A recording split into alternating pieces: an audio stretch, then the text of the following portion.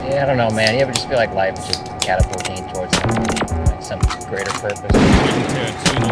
Average fat cats with bloated ego. We are the only DJ crazy enough to tattoo Jackie Brown on his ass. This is Michael Mann, and I ride with Extended Clip. The Sweet East is the movie that we're talking about today on this episode of Extended Clip. It is episode 255, and I am your host, Eddie Averill, and we are here with the writer, director, cinematographer, the creative duo taking the film scene by storm on this one. Nick Pinkerton and Sean Price Williams. What is up, guys? Hi, how you doing? Not much. We're gonna release our movie tomorrow. See if anybody likes it. I think it's tonight. Well, I guess tonight. I don't know. I don't understand. We've been telling everybody December 1st, and yet we've shown the movie tonight. That's through me. Because it used to be out on Friday. Yeah. Well, whatever. Well, they used to do the midnight releases, which count like Thursday midnight counts, but then I don't know why they started, branching that out to like 6 p.m. on Thursday. I would love this to be a midnight movie eventually, someday. I hope so. So the first thing I wanted to ask you guys about was something I was thinking about throughout the whole movie, and it's the way that our protagonist kind of like recycles things that other people say, and it reminded me of The Big Lebowski, for example, when he hears the "this aggression will not stand" and things like that throughout the Coen filmography. And it kind of just, that combined with the fact that the film seems very upfront about America, it made me think about just the history of American cinema and the way you guys obviously bring in like the Griffith-like inner titles. And I wanted to know, were you guys like going out to make something about American storytelling, or is that just something that happens along the way? Nick and I are just such big movie geeks, and that's how we kind of found each other. So there was not going to be any question of like whether or not we were making movies for movie. I mean, whatever. It's not it's not the purpose of the movie, but it's how we met each other. So it's at the core of our friendship and alliance and creative sort of like inspiration, I guess. But it's not a movie about movies. I would say rather than being a movie about America, it happens to be shot there, and it happens to have American characters in it who are in some ways maybe peculiarly American, but I think many of the sort of same tendencies that you see in the movie exist elsewhere, a sort of conservative rural thing, a somewhat more progressive or left-leaning urban thing. These are hardly unique to the United States. And I would really be saddened to find that people respond to the movie as some kind of allegory, and that, each of the characters is a placeholder symbolic of some entire group. And hopefully there is enough individuality to all of the characters that they're not taken as symbolic of some entire tendency. There's an interview with David Lynch that I recall around the time of Blue Velvet, where he says something to the effect of, the Isabella Rossellini character Dorothy. People would talk about what is David Lynch saying about women with this character, and he says something to the effect of, I wasn't trying to say anything about women. I was trying to describe a woman, this, individual. And I hope in every case it is a film about individuals rather than about broader social tendencies. Here's a nerdy movie. Our film isn't about America. Our film is America. It's a Coppola said like about Apocalypse Now, like press conference thing or whatever. Yeah. Such an idiotic thing to say. Oh man! Speaking of Lynch, how'd you get linked up with Dean Hurley? Dean and I went to school together in Baltimore. Oh shit! Yeah, he came in. He was like maybe 2 years behind me. He actually graduated. I dropped out, but so I worked at Film Cage. Where like you got all the equipment, and Dean come in. Dean looked like he was about. Dean looks right now. He looks like he's about 22.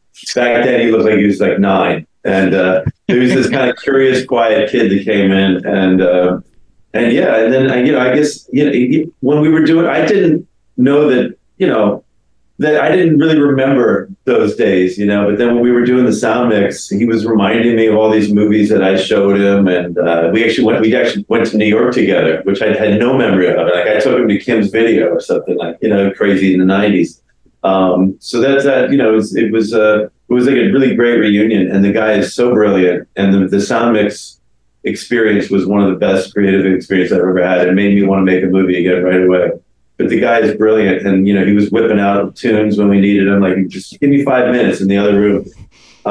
Yeah, very, very, very fortunate. But yeah, it was like everything else. I was like, do you think I'm going to write to Dean? I have no idea. Is he going to do it? He's got so many better things to do. I'm sure of it. But yeah, it was just another gift.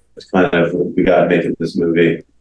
I'm so glad you asked about Dean, because in doing the publicity rounds for the film, I'm seeing as a critic journalist myself certain tendencies that I'm probably guilty of myself, which is focusing so much attention on the director, maybe to a lesser degree the screenwriter. But I think Dean's contribution is so enormous to the film, and it's almost upset me in reading what reviews have come along that nobody addresses the sound design. And that's part of it, of course. That's got to be critics watching it on their laptop like a screener. That's just, if you can't hear the sound design on this, you're not going to comment on it probably, because it is a very remarkable job by him. Yeah, because when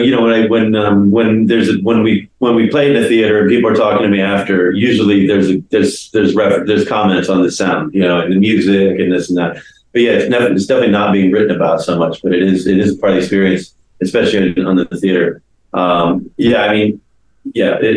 movie. I'm a guy who was always the DP and not the director, and to think that it is just the director that makes movies. The movie is obviously something that I'm a little allergic to, and I really wanted to with this movie.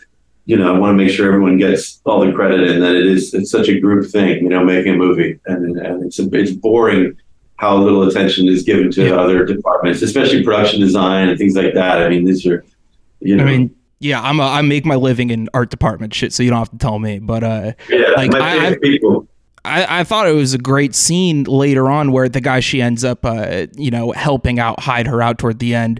He's a PA or whatever, struggling to put up an easy up. And then I think it's Keith Poulsen who's like, oh, help her, help him like you're helping him, as they're both just staring at him. And it was so funny because it's the underside, kind of the cynical, not the movie magic kind of thing that people really see in films that depict film production. So I was glad to see that.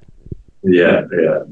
And Keith is one of our best friends, one of my best friends. He's the fucking man. I think people often wonder why Keith shows up in every single New York indie, and it's because he's such an amiable, good hang guy that it just immediately improves the energy on set if you've got Poulsen wandering around somewhere. And usually they make him play a jerk just because that's really funny, because it's just not who he is. So yeah, I think the first conversation I had with him, he just told me that he didn't act and he just had friends that made movies, and I was like, that's the life. That's how you got to approach it. When you see certain actors that just show up a million times, like character actors back in the day, you realize it's just because they were really good guys that people like to have around. So That's why you see some of these actors a million times, like character actors, not leading actors. Going back to the sound stuff, I know, like you said, Dean Hurley was whipping out some tunes. Nick, you are credited on a title track in this film. Was that inspired by Clint Eastwood writing the song and singing it for Gran Torino? Well, that came about in the script. The character Annabelle is doing Bob Marley's No Woman, No Cry at karaoke. And as it turned out, the Marley estate are some real sons of bitches.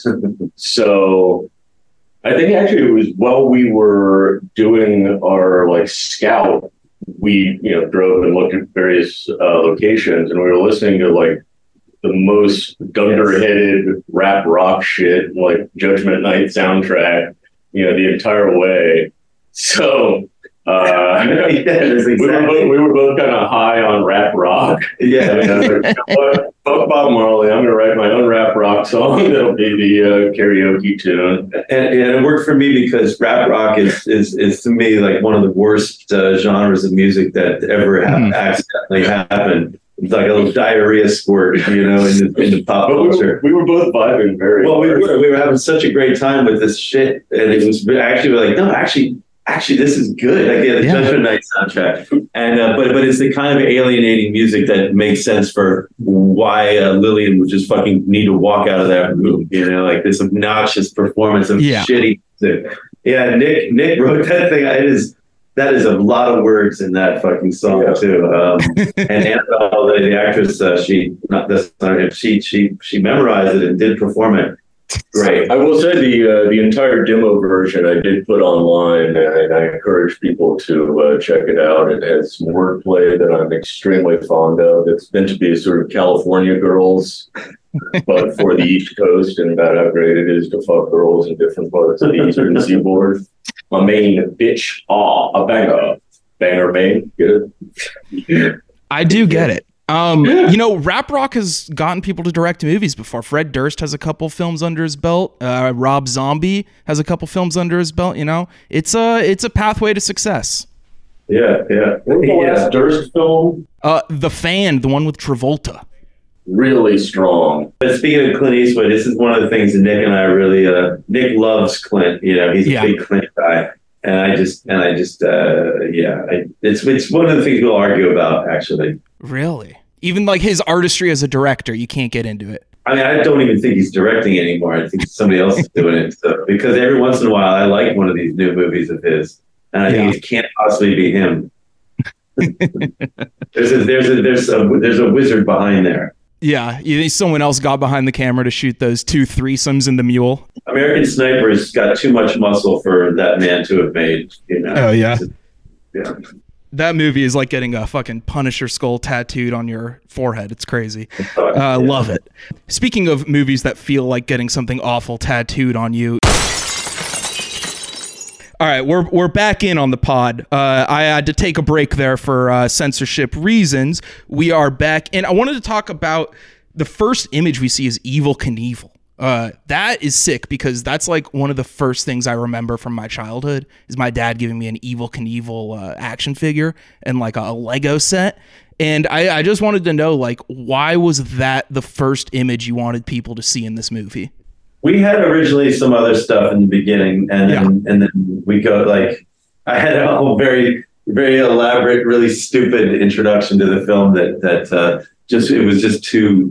it just was not worth it. It was just not worth keeping ultimately. So I was like, why not just start on Evel Knievel? Okay, yeah, great.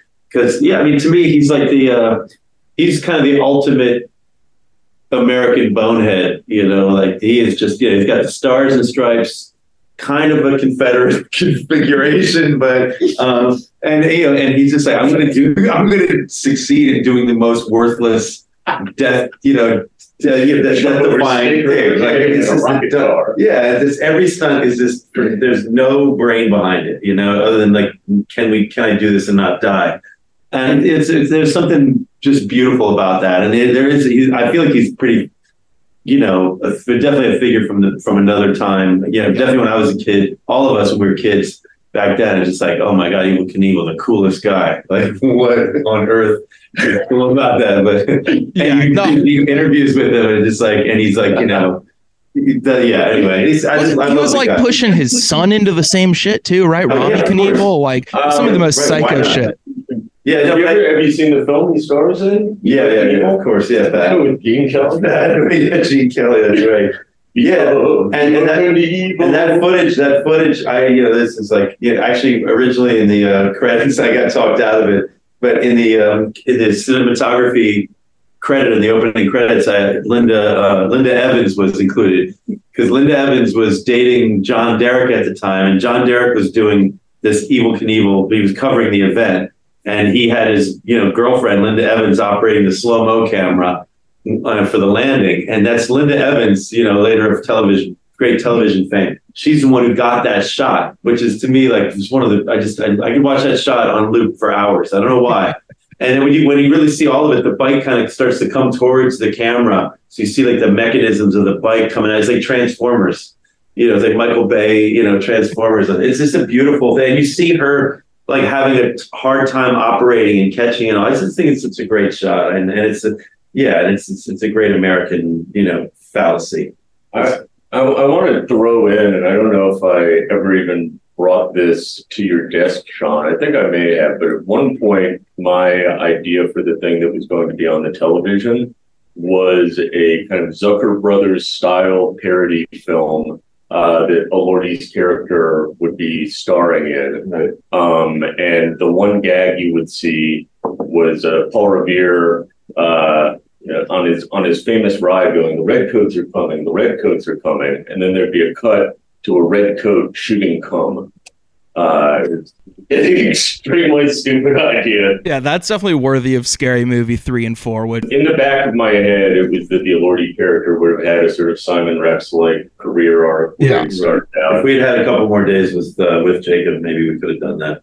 The Led Zeppelin shirt I want to talk about because I feel like just people will throw out like, oh, it's 70s American cinema vibes, and it's just like, I would like some more specific things, but I do feel like there were a lot of both like very specific and broad gestures toward the 70s as like an aesthetic time period between, the filmmaking duo and the Led Zeppelin shirt and all these different like aspects that throw back to that era.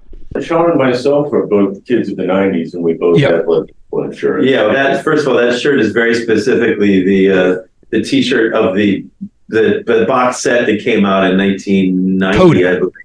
So the idea is that first of all, that was the shirt that I wore through high school. Probably when I was on my DC trip, I was wearing that shirt, and I love it. I love the back of it. It's just such a cool picture on the back. But yeah, my idea is like this is like a shirt that her dad, who would be a guy my age, probably had, and she took that. It's not a classic 70s Led Zeppelin shirt. It's the 1990 cassette box set released. In the script, the shirt is the Zoso Wizard shirt, which was the one that I had, and Sean, taking the director's imperative, made her wear the box set that he had. Yeah. So one that didn't have nudity. Yeah. I don't want to do like 70s. We're not doing a 70s movie. I get like a little bummed out by this sort of like, because it's whatever.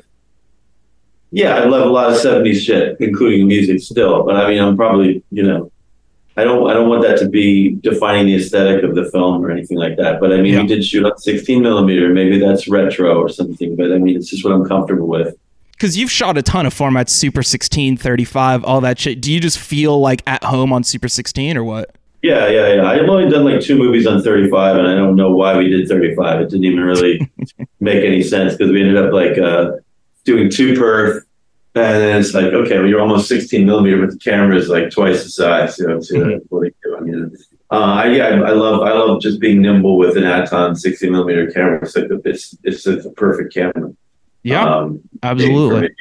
And I was doing my own focus, which is a bit boneheaded, but I did, and it was a decision. I was watching Jess Franco movies before we shot. I was watching a lot of Jess Franco, but like in the later 70s, again 70s, fuck that. I'd say 80s Jess Franco movie, but he's operating because it's his girlfriend in front of the camera, so he's like zooming in on her bush and like holding on her like elbow and things like that. And that's a director, cameraman, focus puller doing that, that's what I want to do. Have you guys seen The Erotic Rites of Frankenstein by Jess Franco? Yeah. There's a great like snap zoom on Frankenstein's ass in that like has not left my mind in 8 years. Yeah. That's probably so Jess operating. That's probably Jess operating himself. I'm not sure, but yeah. So fucking funny. He's a real. I don't believe in auteurs. I'm talking about like is a director the one making the movie alone? Like it's not usually true. It's still that's why like how did this great director make such a bad movie? Because it's not just one guy. It's everybody. It's a combination. It's like magical combinations of people that sometimes go right, sometimes go wrong. Jess Franco though is kind of proof that there is one voice maybe sometimes, and you can't. I can't isolate a movie of his. It's like just a body of work more than anybody else. So in a way, he is to me the consummate artist filmmaker or something almost. No, I love to hear it. He's one of the few directors you can say that about, and also watch some of their videos on, their films on sites where you usually watch adult videos. Oh yeah, no, you get your Jess Franco and your Simon Lang on X Hamster. Let's fucking go. Yeah. I had a question for Nick from an anonymous listener. He asks, which Breezy Brisbane Rascals film brings you the most joy? That's Owen Klein. Yes, it is. And you can tell him fuck off. I don't want to talk about the Little Rascals. We only have 40 minutes here. Well, funny. I was doing my taxes with my accountant. He likes to have me there while he does my taxes, and it was like about 4 hours. I was in his office, and he kept bringing up different Little Rascals that like in their deaths, you know. And I had like 8 tabs open of just like all these Little Rascals that had crazy deaths when they were like little. And I was like, wow, that's like the most haunted program there ever was. I had no idea. So many. I had a kind of technical question about how you guys did a couple things here. One was when she goes to that kind of, I don't know how you describe them, crust punk, far left radical, whatever, that hideout at first, and the dude is like manipulating the footage with what looks like an SP404. Was any of that like done on set, or was that all post, or what was going on there? We had our art department geniuses. One of their brothers does video art stuff. So we had him come up with something, and then we add, and then Jackson, who's one of our PAs on the film. He's also an incredible visual artist, and had him come up with some pizza related video stuff. And then we kind of, just put a lot of it together, and Steven, our editor, put it together in the end. And I have to say I wasn't really involved with that part. Mm-hmm. I kind of like let them do it, and then I just enjoyed the hell out of what they did. So I thought it was vital and necessary that cinema should have a post-internet artist represented in it. I don't know that other films really touched on this. Just post-internet, yeah, we haven't got there. Yeah, the device he's using was the house where we were shooting that in, Tarantula Hill in Baltimore. It's a music place. Musicians live there, and so that was like a thing that was there.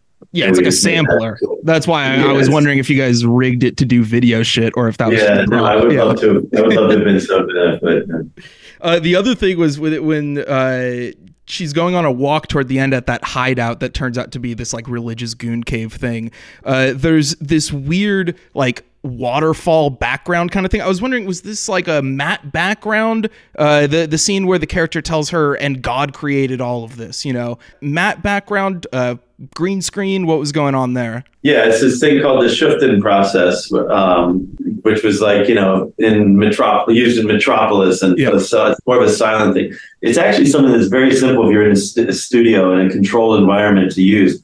What it is it's a mirror. You're shooting into a mirror, and the mirror is reflecting, something behind the camera. But then if you cut a hole in the mirror, so what we did is we cut a hole in the mirror, and we had the actors far in the distance walk into that hole, and there's a painting behind the camera. Now, we did no preparation for this. We didn't measure out the right size to make the print. We didn't measure the mirror. We did nothing that you're supposed to do. So there was like a focus issue and all this, but we made it work. We slightly focused the painting in post, and we made the waterfall like move. Yeah. But the hole and everything, that's how it was. It was in camera. It was really important. And that was the first day of shooting. So we were basically doing this kind of insane, unprepared effect on the first day in front of the entire crew, which could have made us look like total idiots, but at least it made us look like, guys who were having fun playing and trying to figure things out, which I think opened up to the crew and showed them that what kind of movie we were making, and that everyone's a participant, mm-hmm. and no one's right or wrong in this one. I should add, the script has very little in the way of visual direction in it, but that was one of the few pieces of visual direction with a reference to the painting that is that backdrop painting, which is by a Hudson Valley artist called Asher B. Durand. And when we were getting ready to go upstate and shoot this scene, it was obvious that nothing that looked like that painting was going to be available. And I had very recently done a DVD commentary track for Alfred Hitchcock's The Ring that has several shut-hand shots in it. So it was sort of fresh in my mind.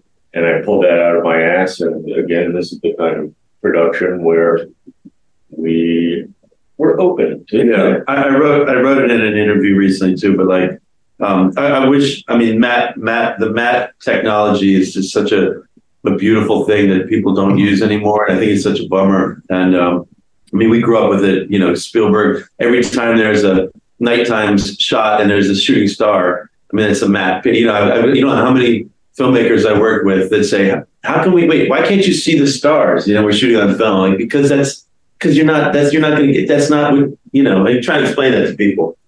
But yeah, that whole matte thing is just, it's a way of visualizing scenes instead of this lost.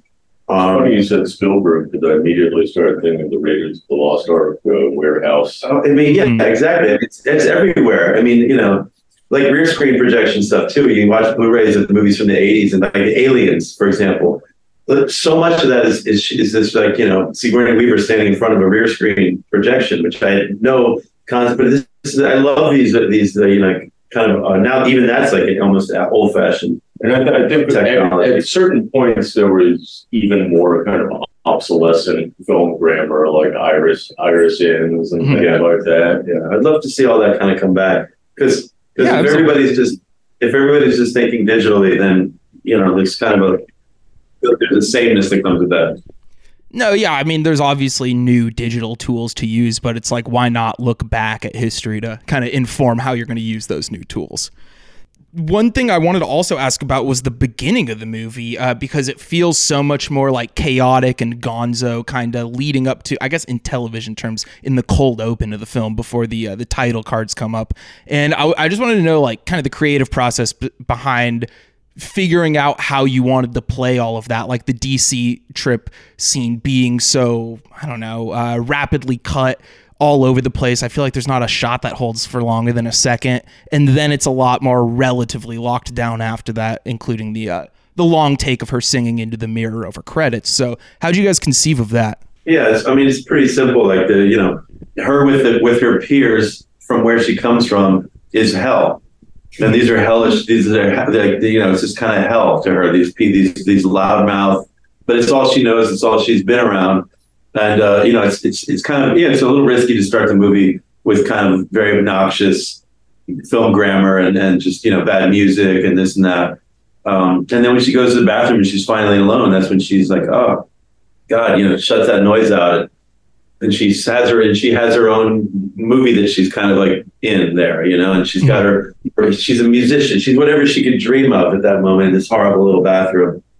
And that's where she's at when everything takes off. So that's the simple explanation. It had to be unpleasant where she's coming from and who she's been exposed to. Did you throw in some like digital shots in there or like other format stuff? We gave the camera to one of the I don't want to say extras, but I guess one of the kids, and we used it. Yeah. No, that was awesome. I wasn't sure because the screener link, you can't really tell the format changes too well. But yeah, no, that was awesome. And also, I want to say, Sean, you've filmed people singing on camera multiple times. Let's just say that. There's many instances of this. And I don't know, is there something weirdly vulnerable about that compared to other modes of, like, just other days of production? Like, how does that go about, like, whether it's the intro of Golden Exits or this one? What were those days like on set? Because I don't know why when I watch movies like that, I just feel like it must be so much harder to kind of lock things down and get serious. Yeah, I mean, to get an actor's response to that would be more interesting than what I'm going to say, but definitely. So she recorded that. We recorded that in the studio, and then she just, you know, lip synced to it. Yeah. When we did that. But yeah, I mean, I think actors feel very exposed when they say, I did this movie Tesla with Ethan Hawke, and Ethan Hawke does karaoke in that to Tears for Fears song. And he was so nervous that day. It was very funny because we're like, you know, Ethan Hawke, like, why would you be? But he felt very vulnerable and very exposed, just standing there in front of the camera for 3 minutes, just singing a song. I mean, to him, it was the hardest thing for sure in the film. And so, Yeah, it's interesting. I mean, I don't. Whenever we go to karaoke parties, I have to be completely drunk if I'm going to sing. To me, it is like a very. But I was excited to propose the idea to Talia because she's comfortable singing and she likes singing, and we've actually recorded some songs since then. You know, just fun songs, and she loves to sing. So it actually was really exciting for her when we proposed that, which was pretty late in the production actually. And we have a triple threat on our hands, so why not give her a song? Why not give her some dance scenes? Yeah, and also my friend Paul wrote the music, and I'm always eager to get his music in anything I'm doing. All right. Well, I think that is going to just about wrap it up here as we bump up on our limit here. Sean, Nick, thank you guys for coming on the podcast and talking to me for a while. It was a blast. Yeah, man. Good questions. Our pleasure. Enjoy Philadelphia. Oh, thank you very much. Yeah, I'd love to have you guys. We're not that far. We're going to be down there. Well, we're going to be down in Philadelphia. What is it? 19th? Yeah, the 19th or something like that. So 19th January, PFS Bourse. No, December. It's December, yeah. Oh, that's right. December in Philadelphia. So we got to get some people there. All right, you heard that, extended clip listeners. Philadelphia, roll out. All right, guys, that was awesome. I'll leave you guys be now. Peace out. See ya. Later. I've got some real estate here in my bag, so we bought a pack of cigarettes, and this is when